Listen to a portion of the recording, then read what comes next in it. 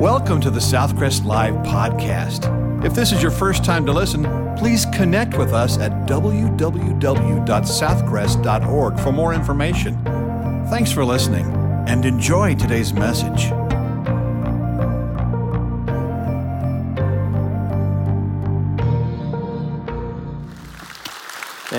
A pleasure to be with you guys again. Hey, if you have your Bible, go ahead and turn to the book of Luke. We're going to be in Luke chapter 7 here in just a moment. And if you are visiting or new here this morning, we've been doing a little mini series called Standing on Their Shoulders. And 2 weeks ago, we looked at the life of Paul and some things he taught us in Philippians. Then last week we looked at King David and some ways we could stand on his shoulders and placing our faith in God and trusting him, knowing the battle belongs to him. And this morning, as we look at Luke chapter 7, we're gonna look at a woman. I'm not trying to be goofy or funny by just saying a woman, but the text doesn't tell us her name. And so a lot of scholars believe it may have been Mary Magdalene, and I think that's very probable. But just to play it safe, we're gonna stick with just a woman since it doesn't give us her name. I'm excited to dive in with you guys one last time. Would y'all pray with me and then we'll begin to study God's word.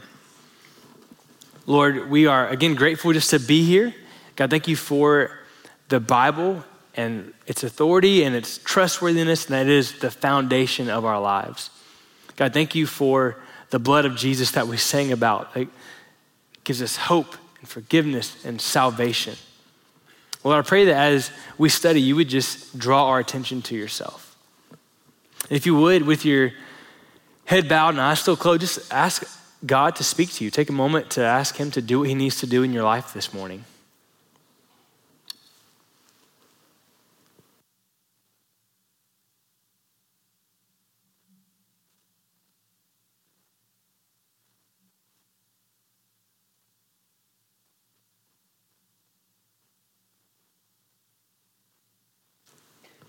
God, we look forward to what you're gonna do, and we're grateful for the way you speak to us through your word. It's in your name we pray, amen. I think I've actually shared this story in here before, but that's okay, because it fits really well with the text. But I'll lead to it this way. You ever have those people in your life who they're just super spiritual? Now, being spiritual is a good thing. What I mean by super spiritual, they're always trying to one-up you with how spiritual they are. Maybe they always have a theological question, or they're gonna try to make you feel bad because you're not as good of a Christian as them. You know those people in your life? And if you're not sure, maybe you are that person, I don't know. But it can be difficult to be around those people sometimes, even though I think the majority of their time, they're very well-meaning. One of my friends in college was like that. His name was Ray, and he fits that bill in that he just extra passionate, extra zealous, and sometimes a little super spiritual. And so when people would see him coming, me included, we sometimes would kind of back away because like, oh man, what is Ray gonna say? Well, one particular day, my friend Robbie and I were hanging out in the commons, kind of this green, grassy area in the middle of the university, and we saw Ray coming. So we knew it was about to go down. He was gonna have some sort of spiritual comment. So he came up, and I don't know why that day he chose my friend Robbie to be the victim and not me, but praise God he did. And Ray came up to Robbie. He had an incredible accent. I will try to replicate it even though I can't do a good job. But Ray came up to Robbie and he said, "Robbie, do you love God?" To which Robbie replied, I do, Ray." Ray said, No, Robbie, do you love God?" Robbie replied, I do, Ray. Then Ray upped it a little bit. No, Robbie, do you love God?" To which Robbie replied, "I don't know." "I think so. I hope so. You're making me doubt it. Could you stop? You're killing me, man." I share that because I want to ask you, it's not the question we want to ask this morning, but it's taking us where we want to go. I want to ask, do you love God? Do you love God?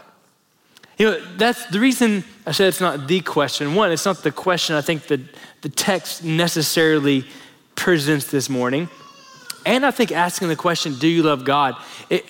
It's a fair question for sure. Jesus says the most important command is to love the Lord your God with all your heart, soul, mind, and strength. So it's a totally fair question, but I think sometimes love for God can feel a little bit subjective, right? Because sometimes our love, it wanes a little bit. It goes up and down like roller coaster, right? That's how our love can feel sometimes. So I think it may be a better question, and I think the question that the text maybe asks a little more clearly is, what leads to love for Jesus? What leads to love for Jesus? If we're gonna stand on this woman's shoulders, we're gonna see in a moment as unpacked. I don't wanna give the thunder away, still her thunder, but we're gonna see if we're gonna stand on her shoulders, we need to see and understand what leads to love for Jesus. Now, just two kind of quick housekeeping things before we get into the text. The way I'm gonna approach this, I'm not gonna give the answer yet until we get through the text, and I think I won't even have to tell it to you. The text speaks for itself. It's so simple and clear. You'll probably be able to write it down before I even give you the answer once we walk through the text. And then, after we walk through the text, there's, I think, 4 questions that kind of spin out of this text that we need to ask and consider. That said, for kind of context of where this passage is, at this point in Jesus' ministry, he's begun to gain some acclaim. People are beginning to follow him. He has kind of a following as he goes and preaches and speaks. But he's also beginning to be misunderstood. If you look at chapter 7, verse 33, Jesus is talking, and he's talking about this generation, or the generation he was ministering to. And he says, "For John the Baptist did not come eating bread or drinking wine, and you say, he has a demon. The Son of Man has come eating and drinking, and you say, look, a glutton and a drunkard, a friend of tax collectors and sinners."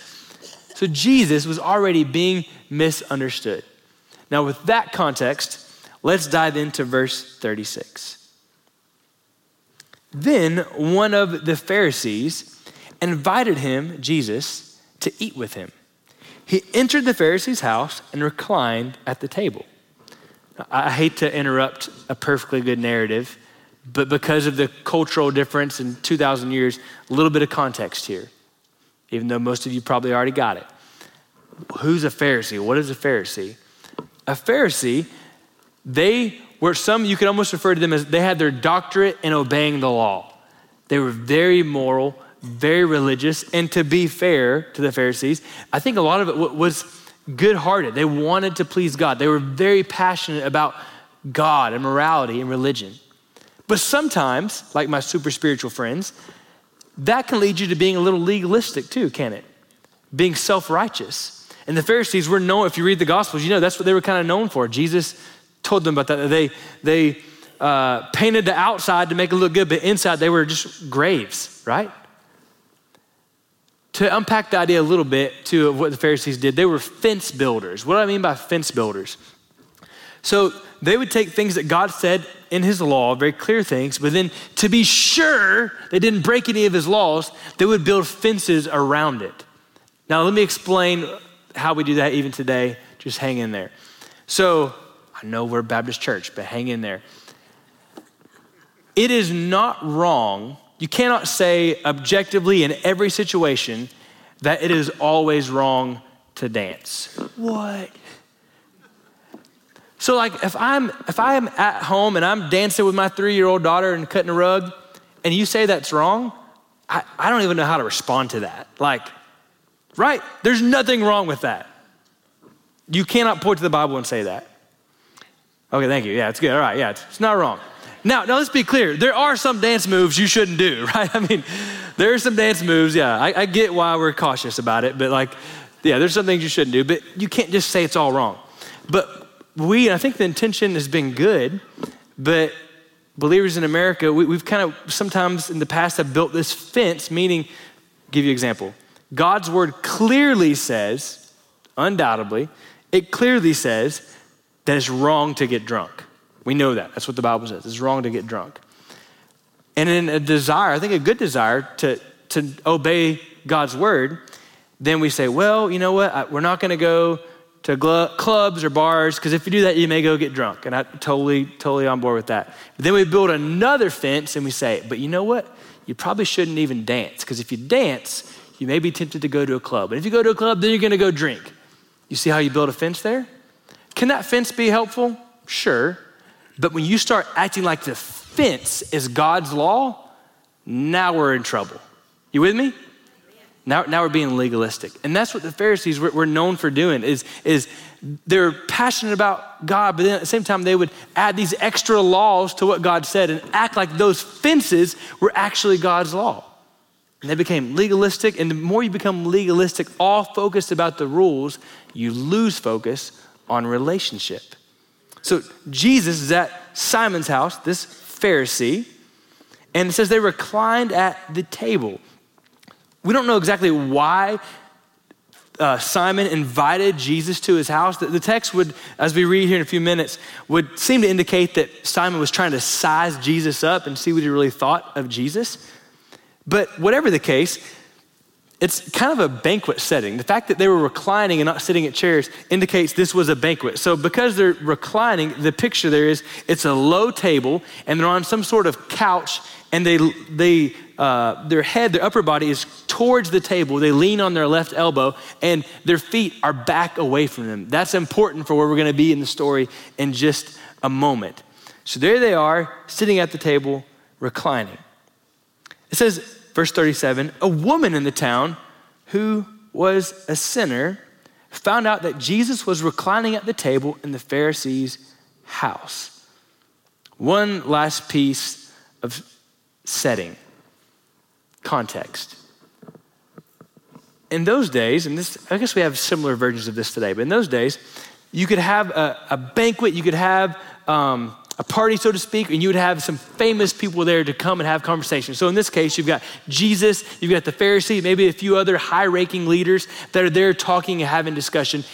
And people, outsiders, were allowed to come into where the banquet was and stand along the wall to listen to the conversation. They were not really supposed to come close to those gathered at the table, but they were welcome to come in and observe from a distance. You say, why in the world would you want to do that? Well, just to give us some context and identify a little bit, if this Friday at lunchtime out in the Commons, Dak Prescott, Greg Abbott, Condoleezza Rice, Taylor Swift, and David Wilson were gonna have lunch out there, I bet some of y'all would come, right?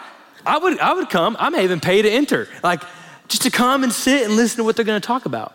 So people would do that. Again, a little hyperbole there, but you get the picture. They would come and sit back and watch and listen. So it says this woman, a sinner, scholars believe probably a lady had been a prostitute, an adulteress. She found out that Jesus was reclining at the table in the Pharisee's house. So like a lot of other people, she comes in and she kind of stands against the wall. But you know what? She doesn't just stand against the wall. It says, verse 37, she brought an alabaster jar of perfume and stood behind him at his feet, weeping, and began to wash his feet with her tears. She wiped his feet with her hair, kissing them and anointing them with the perfume. Whoa. Talk about breaking protocol, right? She's overwhelmed with emotion. And she has this alabaster jar. She intended to come and anoint Jesus. You don't just, in those days, and I guess today too, you don't just carry around an alabaster jar. This was costly and you can't just open it up and pour a little bit out. You would have to break it open. So it's kind of one of those where you're gonna pour it all out because you were going all in to use it. So she has this alabaster jar and she sees Jesus and she can't contain herself. She comes behind him and begins to weep. And whether she intended from the beginning to anoint his feet or to anoint his head, I don't know, but she comes and she begins to weep. And as the tears fall on his feet, she begins to wash his feet with her tears and wipes his feet with her hair, kissing them and anointing them with this costly perfume. She's overcome with emotion. She's overcome with our word, love.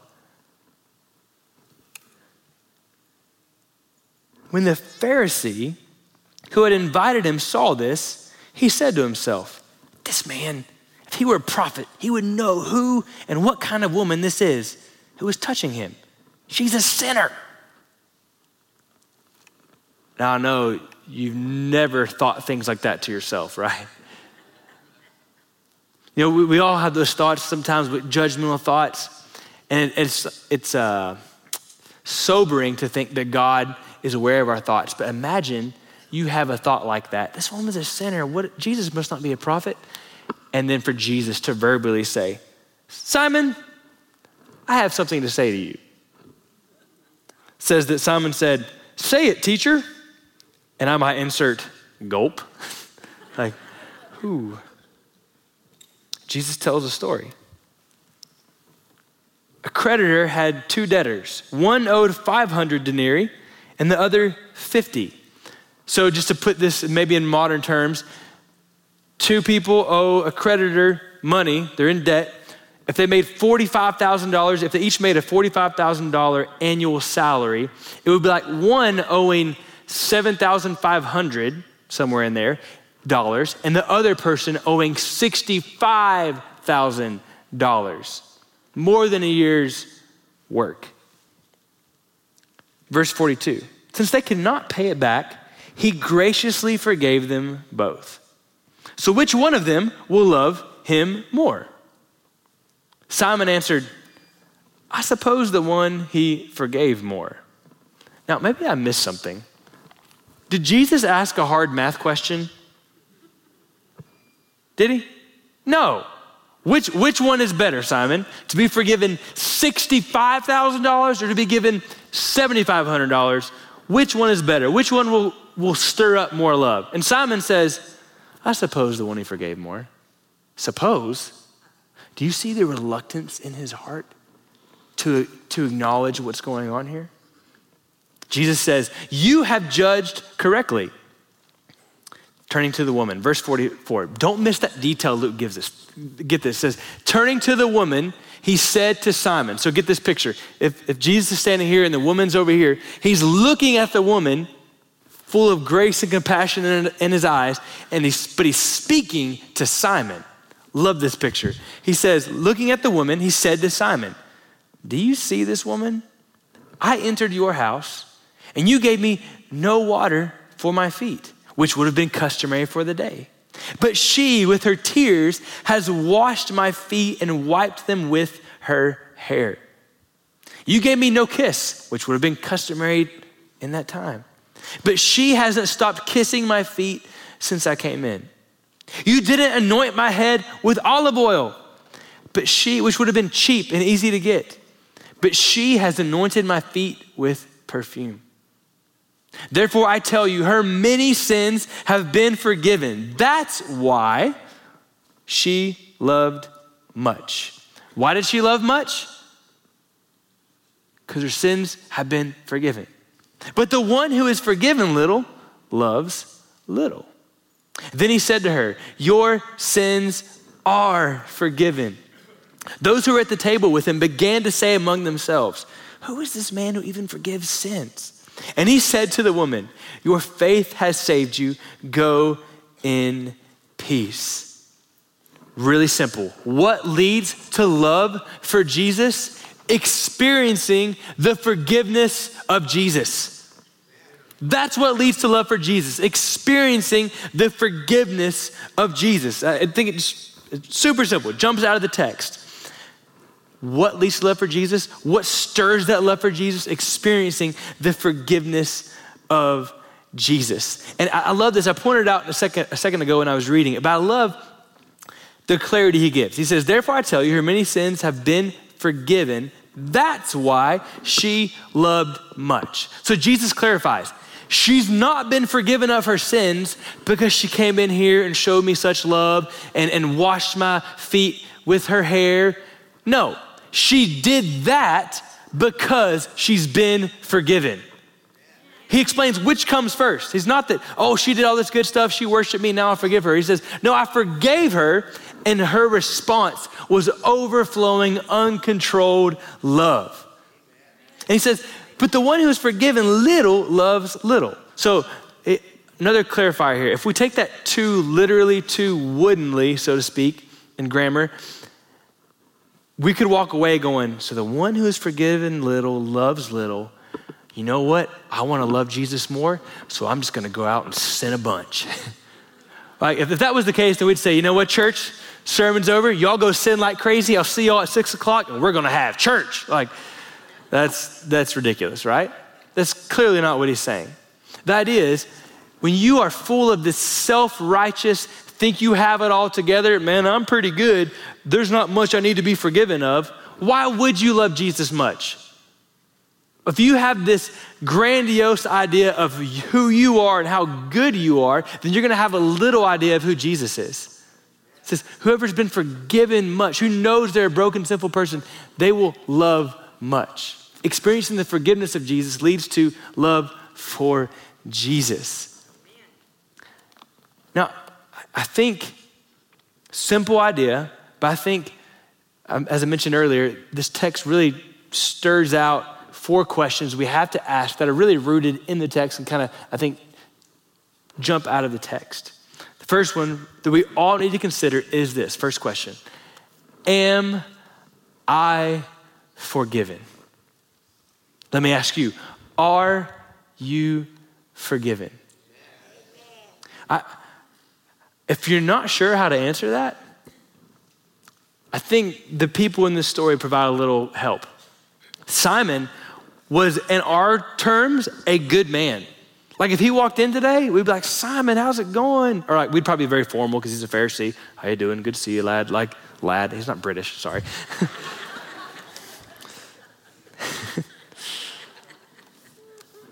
we would be impressed with his spirituality. We'd be impressed with his ability to do the right things. We would be impressed with the scripture he had memorized. We would be impressed with how he tithes. Man, Simon, he sure does tithe. Like, I know we don't keep a record around here, but did you see what he dropped in the bucket? Woo! Like, we would be so impressed. But you know what he would lack? Love for God. See, being a person who tries to be a good person is not the same as being forgiven. Like obeying all these rules, but by the way, newsflash, the Bible teaches you can't obey all of them, you cannot. But obeying a bunch of rules is not the same as being forgiven.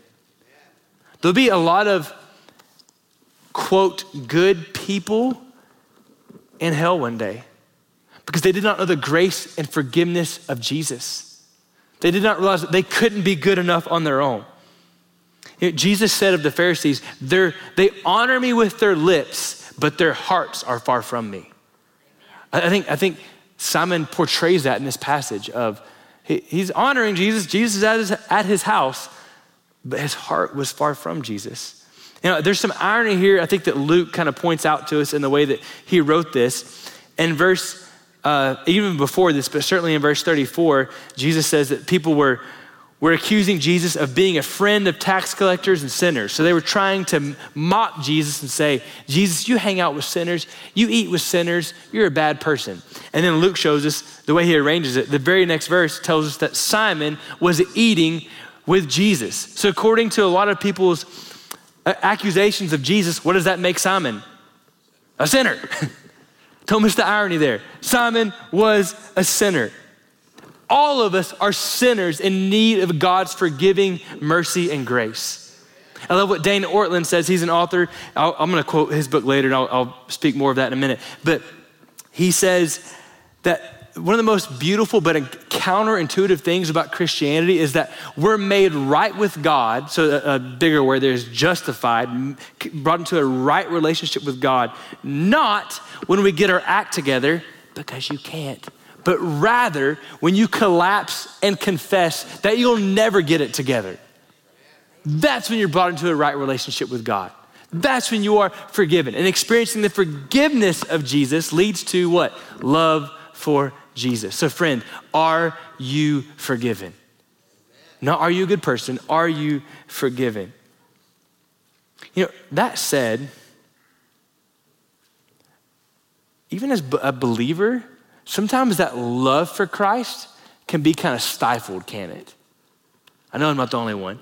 Sometimes we come to worship, not that this is the measure of worship or love, for Jesus, but sometimes we come to worship and you're like me and you're thinking, I'm just not feeling it today. Like, of course, then Jerry Newman hits a high note that like is through the roof. And I'm like, okay, I'm kind of feeling it now, right? But sometimes like you go to read your Bible and you're just like, man, I'm just having a hard time. The love for Jesus is not flowing. I think based on the simple biblical idea that forgiveness, experiencing the forgiveness of Jesus leads to love for Jesus, and looking at these people, I think there are 3 follow-up questions that come after am I forgiven that believers should consider. So if as a believer you say, yes, I know I'm forgiven, I've experienced the grace, the mercy of Jesus, I know I'm forgiven, but that love is stagnant, it's not really blossoming right now, 3 questions to consider. So continuing with our 4. The first one is, am I forgiven? The second one is, am I denying or minimizing sin? Am I denying or minimizing sin? So if being forgiven little leads to little love, when I make little of my sin, I should not be surprised that I love Jesus little. Track with that? If being forgiven little, which we're all forgiven a lot, but if in my mind I'm forgiven of a little, then I'm gonna love Jesus little. You don't maximize your love for Jesus by acting like you have it together. You don't maximize and stoke the fire, the flame of your love for Jesus by acting like you're perfect, but rather by recognizing only Jesus is perfect. A lot of us have this kind of Band-Aid view of Christianity. What I mean is like, well, you know, I was pretty good. I had a little scar of sin, a little cut of sin in my life. Outside of that, I was pretty good. Jesus put a Band-Aid on me and now I'm better. So Jesus is pretty cool. Or we had this idea of, I had a little rust on my leg of sin and Jesus polished that out and now I'm better. And so Jesus is pretty cool. That is an unbiblical view of salvation. The biblical view is Ephesians 2, that we were dead in our sins and Jesus performed a miracle and raised us up to life through his death and resurrection. When I realized not just, Jesus kind of cleaned me up. No, rather I was dead and now I'm alive because of Jesus. That leads to love. Don't minimize your sin. Don't act like you have it all together. I love what Olin Stubbs says. He says, a small view of our sin always leads to a small view of our Savior. Many of you know that you're familiar with the Bible commentator Matthew Henry. He said, there's no such thing as a small God because we don't have, sorry, let me rephrase that, butchered that. There's no such thing as a small sin because there's no such thing as a small God to sin against. Did that make sense that time? There's no such thing as small sin because God is a great, majestic, holy God. And when we sin against him, it's always a big deal. So in light of that, knowing our sin is a big deal and yet he still forgave us should blow our minds. God has forgiven me through the cross and resurrection of Jesus Christ. Are you denying or minimizing sin? If you are, that's gonna stifle your love for Christ. Some of you, I think you're kind of on the flip side of that spectrum. This is kind of where I would tend to fall in most of the time. The third question is, am I getting my glance and my gaze right? Am I getting my glance and my gaze right? What in the world do I mean by that? So denying your sin and minimizing it is not helpful to stir up love for Christ, but also obsessing over your sin is not gonna help stir up love for Jesus. The Bible doesn't say that obsessing over your sin and Brandon, you doing it yourself is the author and perfecter of your faith. What does it say? Jesus is the author and perfecter of our faith. So it's about me getting my eyes off of myself and on to Jesus. So glancing, yes, recognizing I'm a sinful, broken person, glancing at that, but then choosing to focus my attention on Jesus who has forgiven me. Glance at your sin, recognize, yeah, I'm a mess, but then gaze at Jesus. We talked about it last week. Don't navel gaze, right? We tend to obsess and man, I'm the worst. I love in this story, this woman was not at her house sulking about how bad her past was and how messed up she was. No, this woman was at the feet of Jesus worshiping. Her focus was on Jesus. Yes, recognize your brokenness, but recognize how beautiful and incredible and wonderful Jesus is. Glance at your sin, gaze at Jesus Christ. And as we gaze at him and fix our eyes on him, I think it leads to this fourth question. As I begin to see him, here's the fourth question. Am I living in light of who Jesus is?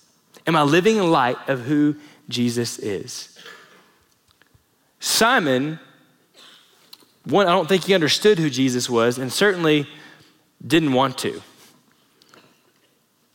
This woman clearly at some point had encountered Jesus, whether that was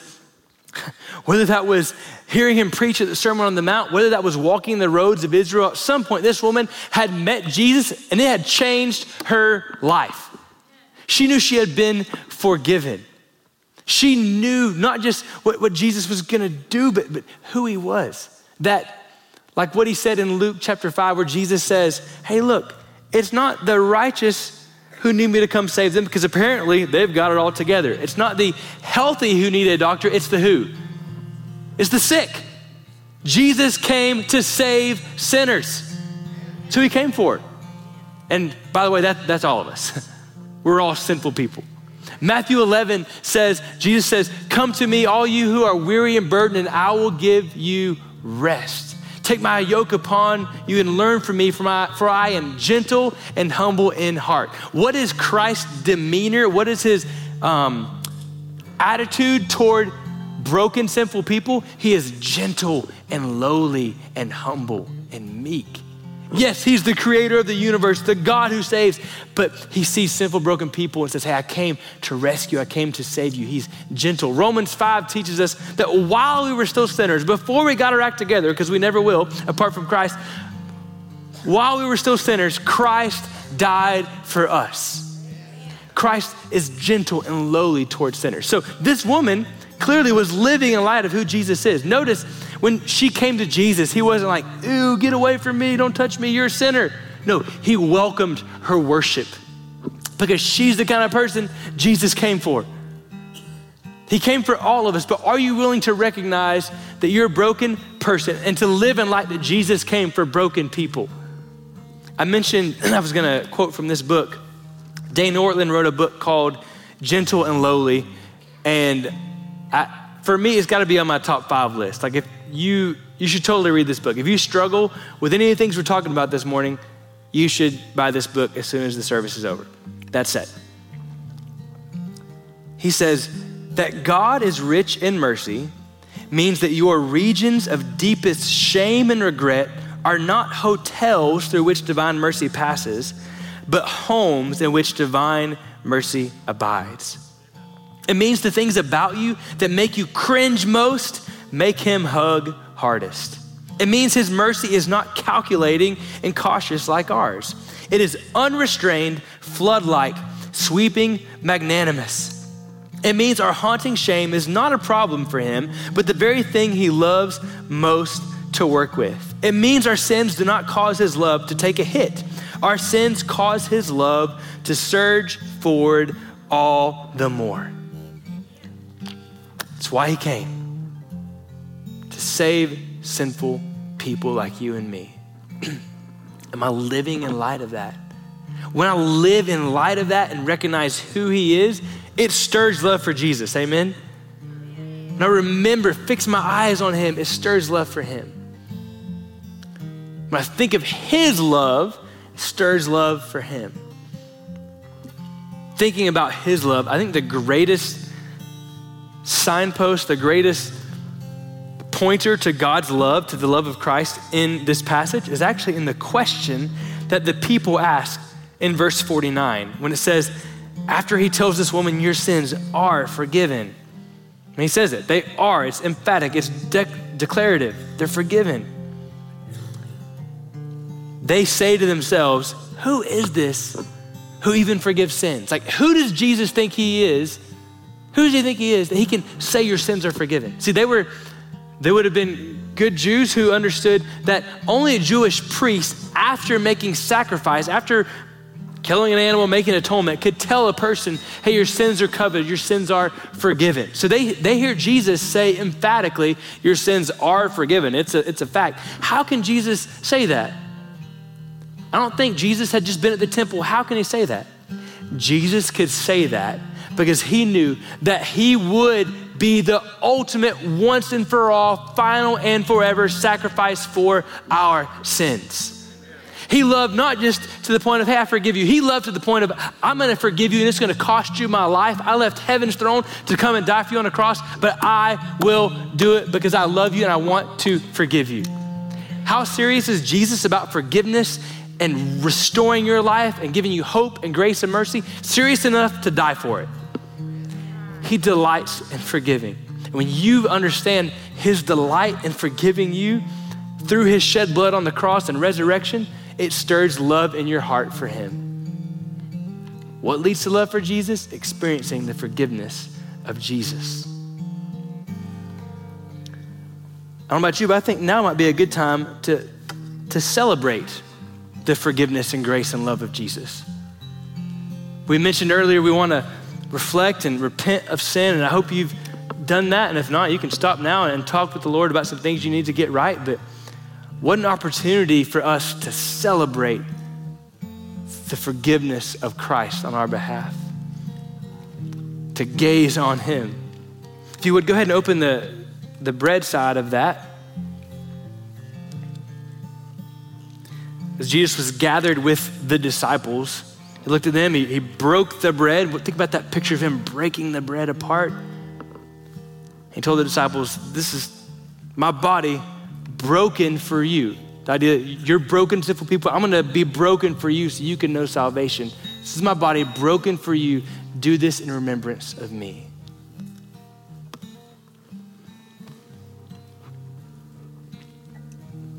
If you would open up the other side.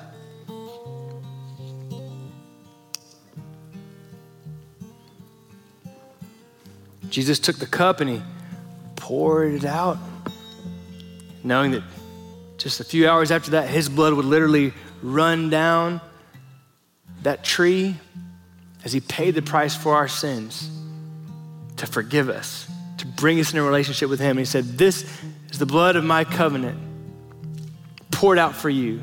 Do this in remembrance of me. Jesus, we are grateful for your blood. We're grateful for your body broken for us, for salvation, for forgiveness. And God, as we celebrate and fix our eyes on you, would you teach us to delight in you, God, and to experience your love and forgiveness, and that it would stir love in our hearts for you. God, that we would delight in you, that we would worship you, not so we can't be forgiven, but to know that we have been forgiven and therefore we worship. God, thank you for your sacrifice. Church family, as we close this morning, we're gonna have a moment of response in just a moment. But I would call to mind the words of John Newton, the slave trader turned pastor. At the end of his life, he looked back and he said, there's a lot of things I've forgotten, but I know this.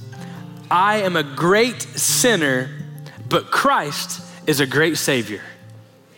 I'm a great sinner, I'm a mess, I'm a wreck, but Christ is way better than that. He's a way bigger Savior than I am sinner. So praise be to Jesus. May we be a church that is our declaration. May we love God and delight in God and worship and serve him with glad hearts, because yes, we are sinners, but Christ is a great Savior. And in just a moment, I'm gonna pray and there'll be some men down front. Maybe you've never been forgiven. Maybe you couldn't take the Lord's Supper because you don't know Christ. So you can know him this morning. You can be forgiven by simply turning from your self-righteousness, turning from your sin, and turning to Jesus and saying, Jesus, I trust in you. Would you be the Lord of my life? Maybe this morning you need to come to talk with one of the men that'll be down here in a minute about trusting Jesus. Or maybe you would like to come and just pray and say, you know what, I've kind of lacked love for Jesus. Maybe some of those questions we walked through, maybe those things have been stifling your love for Jesus, and you just want to come and talk with one of these men and say, would you pray for me that I would that God would stir my love for him. Maybe even in your chair as we sing in a moment, you should just ask God to give you a love for him, to remember his forgiveness. Maybe you're looking for a church to join, to be a part of the family. We're a Bible-believing, Jesus-loving church. This would be a great church for you to come to. Maybe you know the forgiveness of Jesus, you love Jesus, but you never obeyed him in baptism. And these gentlemen here in a moment will love to talk with you about what it means to be baptized. I'm gonna pray for us, then we're gonna stand and sing and respond. Jesus, we're grateful for your love and your forgiveness. God, would you draw people to yourself? Would you save some this morning? God, for believers, would you stir our love for you, our heart for you, as we remember your forgiveness, that we would daily walk in light of who you are. And God, maybe those that just need a church home or to be baptized, would you give them boldness to respond? It's in the wonderful name of Jesus that we pray, amen. Thank you for listening to today's message. If you would like more information, to make a commitment, or to request prayer, please text the word podcast to 555-888. You can also connect with us on our Southcrest app or our website for complete worship services, or to plan to visit us in person. Thanks again for listening.